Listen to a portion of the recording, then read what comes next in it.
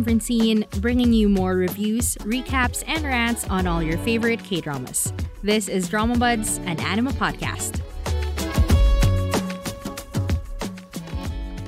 So hello everyone, welcome to today's episode of Drama Buds. This is another chill and chat episode where, just talk about whatever. Because I've been thinking. I don't know if anyone has the impression of me that I am anti-romcom in any way. Whether it's from something I've said before on the podcast, or something I've tweeted, probably, or, the fact that when was the last time I talked about a romcom? Or, no, when was the last time I even finished one? Wait, let me check my drama tracker. My last romcom was Love to Hate You. That was February.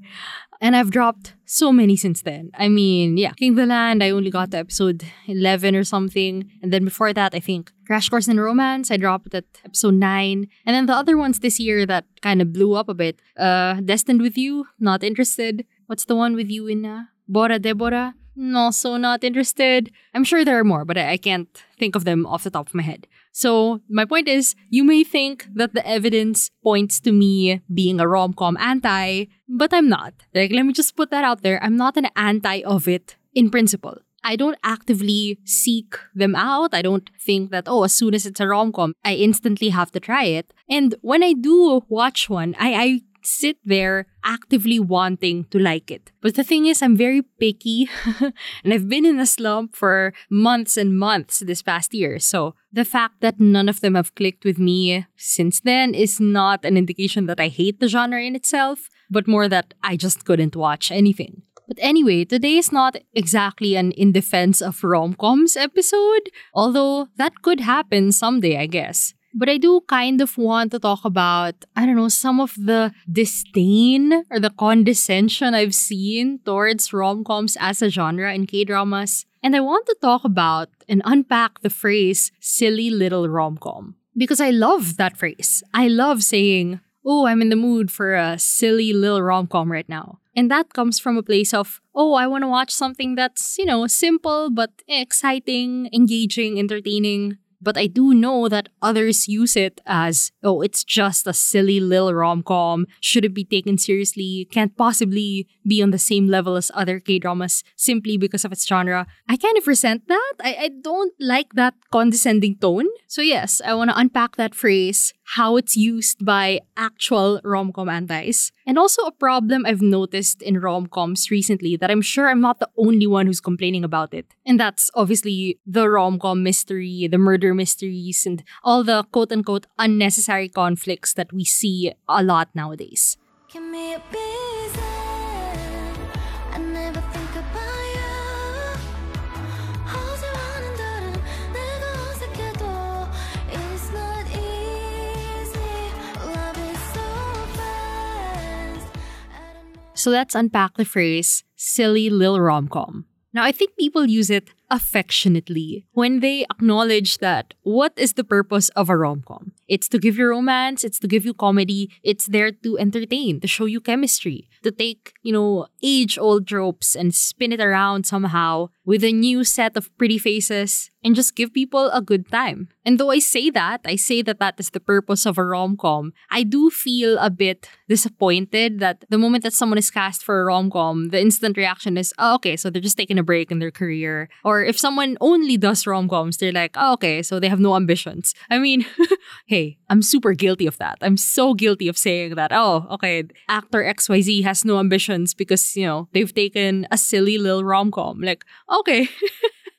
Super guilty of saying that many times about many different actors. But it's kind of sad that, the moment someone takes a rom-com, okay, no one's ever gonna get an award for this. No one's ever gonna take this role seriously. That's kind of sad. The last time I remember an actor or actress being awarded for, a lighter role is Kim Go-eun for Yumi Cells, right? She was Best Actress in, I think, Blue Dragon TV Awards, something like that. And that was so out of nowhere because you think, wow, compared to, I don't know who else was nominated at that time, but you'd expect it's always the darker roles or, the one where a woman is screaming, crying, throwing up and how intense everything is. Or even for male leads, like, when's the last time we had a rom-com male lead? awarded as Best Actor in the Baeksang. Kang Hanul as Wang Yongshik in When the Camellia Blooms. Which, by the way, I have a little bit of beef with. We'll get into that later. Because it is partially Camelia's fault that we're facing the murder mystery crisis in rom-com land nowadays. But, the point is, people look down on rom-coms, don't take it seriously. Award-giving bodies definitely don't take it seriously. And I think that's sad. I think it's sad that because the purpose is to entertain, to give people a good time, to show chemistry, to show romance, that, suddenly it's not as serious or it's not as award-worthy as something that's, people screaming, crying, throwing up, or some deep social issue that may or may not even be executed as well as a good old rom-com. Although, I feel like rom-coms have been so saturated over the decades that we don't appreciate good execution whenever it's there. And because the main purpose is entertainment, it's very subjective as to when it's good. Meanwhile, people think with a thriller that, as long as it's super brilliant and you couldn't tell what was going to happen and you couldn't trust any of the characters and this and that, that's instant formula for an award-winning thriller. Okay, I'll just say it. I'll just put it out there. If I were to be an anti of any genre, I think it would be crime thrillers. I think I'm not a fan of crime thrillers. Looking back at it, all of the supposedly best of the best crime dramas, I felt that I was saying it was good because that's, the consensus. But then deep inside, I'm like, it was pretty boring for most of it. Many of them, withhold so much information, to keep the mystery, to keep the suspense at the cost of engagement. I like being there step by step with the characters instead of, they're just withholding everything from you instead of, feeling lost the whole time. And then suddenly in episode 13, there's a big reveal and they make it seem so brilliant. And just by then, I'm done with the show by episode 13, if that's the only time we get any proper answers. Anyway, so yeah, just so you know, if I were to be an anti of any genre, it might be thrillers, not rom-coms. Now, we've talked about people not taking rom-com seriously. We've talked about the genre being so saturated over the years. And we also talked about it being very subjective. Like, some people are entertained, other people are not. And let's focus on that last one, on it being so subjective, on the goodness or badness of a rom-com being more subjective than other genres, I'd say. I stand by that, but that doesn't mean they can't be criticized. Because I have seen people use the phrase, it's just a silly little rom-com, as kind of saying, you're overthinking it. You're not supposed to be thinking that deeply about it when people have something to say. I think I'm guilty of both of those, of being the one telling people that they're thinking too deeply when I was enjoying something. And I've also been guilty of being the overthinker who can't just sit down and enjoy it. Because first of all, I have a podcast and I'm a psychology major. So, overthinking is kind of how I make a living. And two, my brain was probably working because I wasn't enjoying it. Usually I can say if I enjoy something that my brain just shut down. Even if I didn't want to, even if I wanted to have thoughts, I was like, nope, no thoughts, head empty, just enjoying. That's so rare and I miss that feeling. I'm kind of getting that with Strong Girl Namsoon at the moment, where I don't love everything about it. But the few moments that I have with the main leads, I'm like, I'm good, I'm happy with that. That's enough for me. I'm having fun with whatever that is. My point is, yes, many aspects about what makes a rom-com good are subjective. Whether the romance is hitting right depends on how you view the chemistry, which is so subjective. One person may be losing their minds over two people making eye contact. The other person thinks they look like siblings. Okay? It's so subjective. And even the tropes that writers use to, facilitate the romance. Some may find it so romantic, so exciting, and others may cringe at it. Some may think it's just way too unrealistic or there are too many pitfalls with the situation that have been addressed in other K-dramas, but how come this K-drama is just glossing over it? And the comedy aspect of a rom-com is also very subjective. I mean, what's funny to one person may be just cringe to another. A lot of it may be based on Korean culture, on Korean humor that other cultures, and if you don't speak the language, you may not get. It's just so subjective. But I think rom-coms are still subject to, the typical rules about plotting and pacing and characterization. There, I think that's my point. Let's not use the phrase, it's just a silly little rom-com as a shield to, prevent something from ever being criticized. Although I cannot make any promises that I won't be saying that accidentally in the future.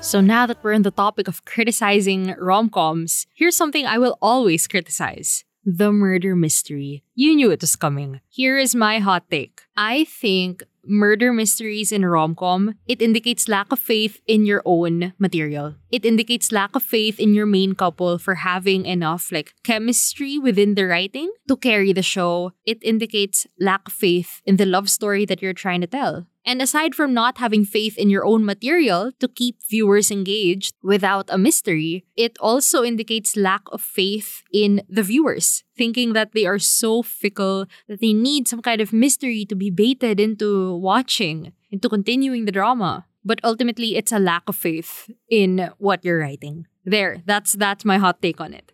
And of course, there are some, plots that will work with a murder mystery somehow. Like if one of the characters is a detective or if they have superpowers or whatever, you can come up with whatever scenarios will make a murder in a rom-com work. It can happen, definitely, and it can be done well, I'm sure. But generally speaking, those who add it in, I think, just have too much airtime to fill. And they think they might as well blend genres because it worked at some point, right? I won't say that When the Camellia Blooms is the first who has done something like this. No, I'm sure it's not. But it's the only one who has won a Desang, I'm sure.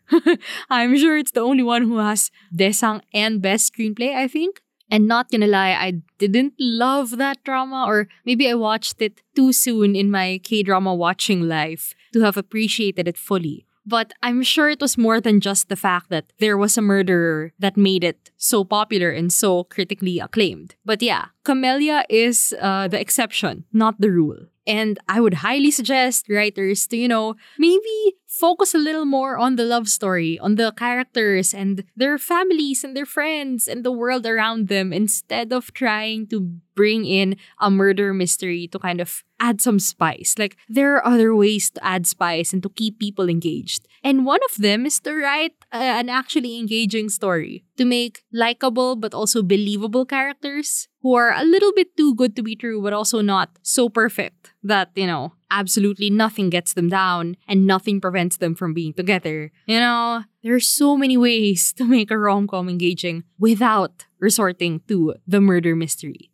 And the last thing I kind of want to touch on is when people say, oh, this conflict is so unnecessary. I just want them to be happy already. Wasn't this a silly little rom-com? Why are we dealing with all of this? And although I do agree in some cases, I would like to clarify that this conflict, whatever super convoluted, ridiculous conflict is going on, this conflict is unnecessary. But conflict in itself in a drama is absolutely necessary. Once upon a time, I said, I just want a drama, a silly little rom-com, no conflict, just want to have a good time. And then when I got it, I realized, we need conflict because without conflict, it's boring.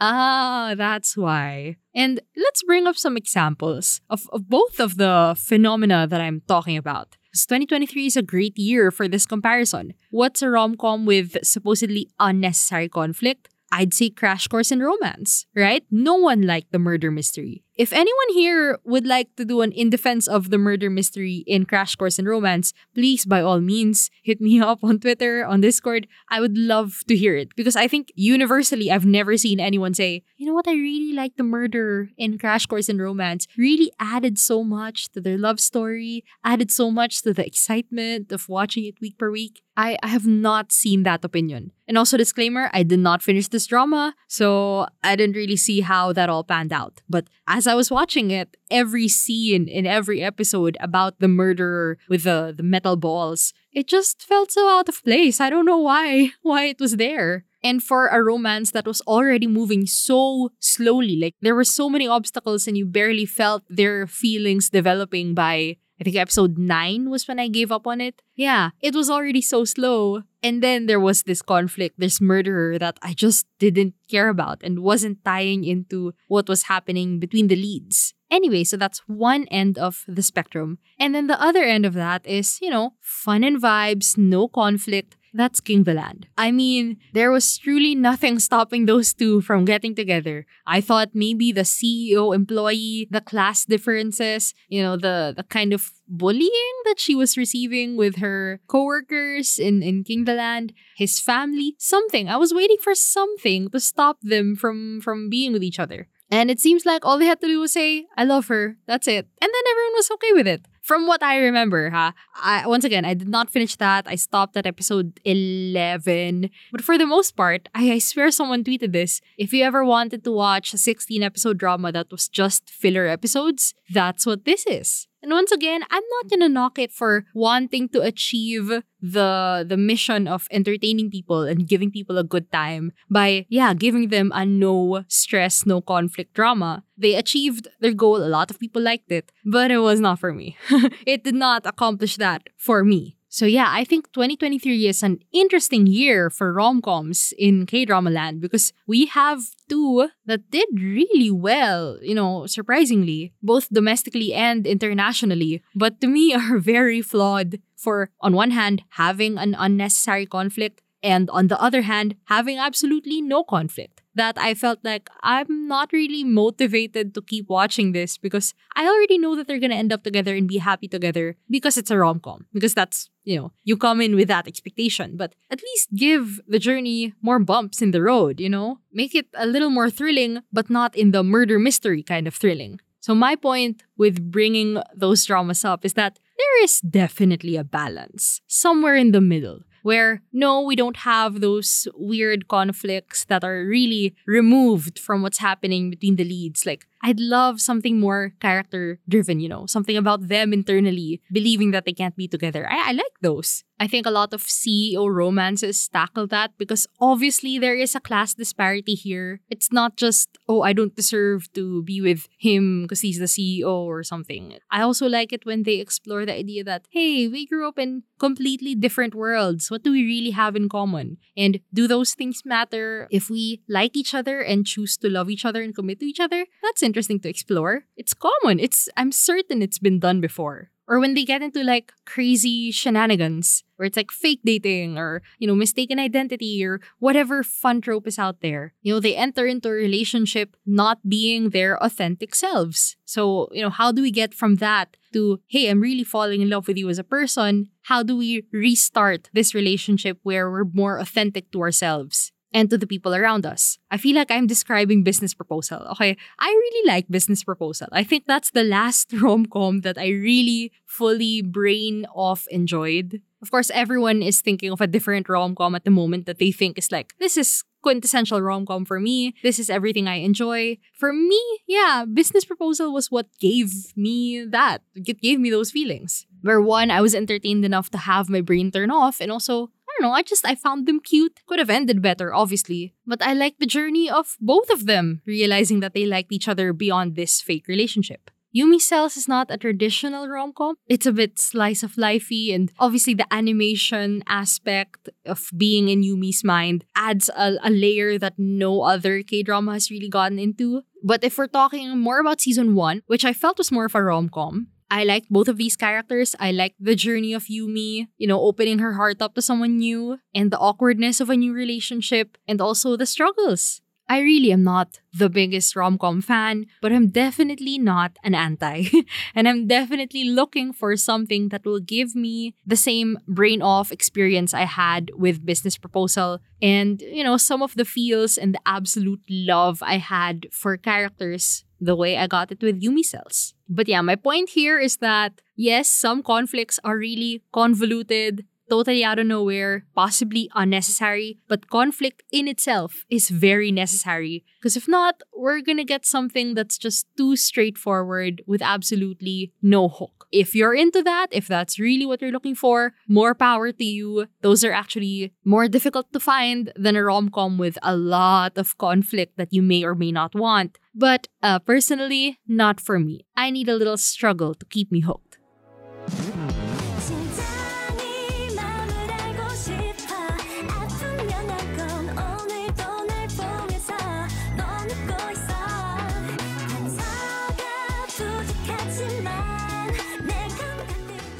So that's it for me today. I hope this episode was okay. I just wanted to share whatever thoughts I had about rom-coms.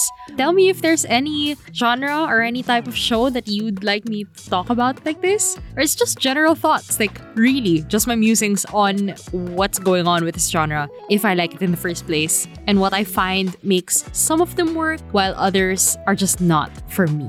Oh wait, another random thought I had. I retweeted this the other day. Someone said that there are just some genres that are better binged. For example, rom-coms and thrillers. And I absolutely agree. 100%, no notes. Totally agree. I've already said that for thrillers, I already know I'm gonna get bored somewhere in the middle, or, the constant withholding of information will just annoy me. So I'd rather binge it. And also knowing that the journey is worth it, that it's worth sitting through the slog of red herrings and misleading information. Knowing that it ends well and it ties everything together well, I need that. I'm not willing to jump into a thriller for the sake of it anymore. And also rom-coms, really, they're right. You have to binge a rom-com. Because here's the thing. You may think that, I want to watch a rom-com weekly because I need something light every week just to take the edge off. It's a very good weekend watch. For example, Strong Girl Namsoon. That is a very good weekend watch. I'm watching it right now every weekend and I look forward to it.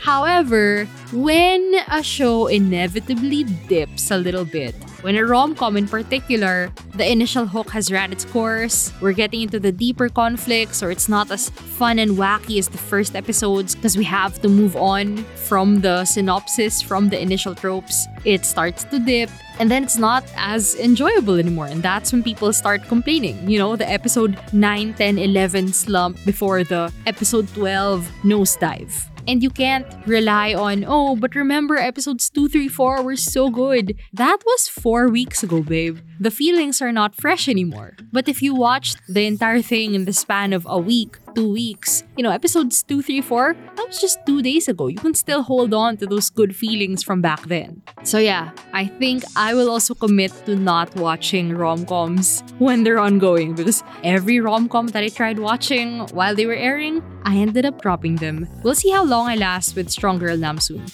But yeah, that's a case where the crime stuff kind of fits because they're super powered and the male lead is a cop. It kind of makes sense that there's a crime mystery in here. But yeah, if you have any genres that you think I should talk about, or any rom-coms that might fully convert me into rom-comism, please send it to me on Twitter, on Discord, email, or in the Spotify answer box. But yeah, that's it for me today. Thank you so much for listening, and I will see you soon.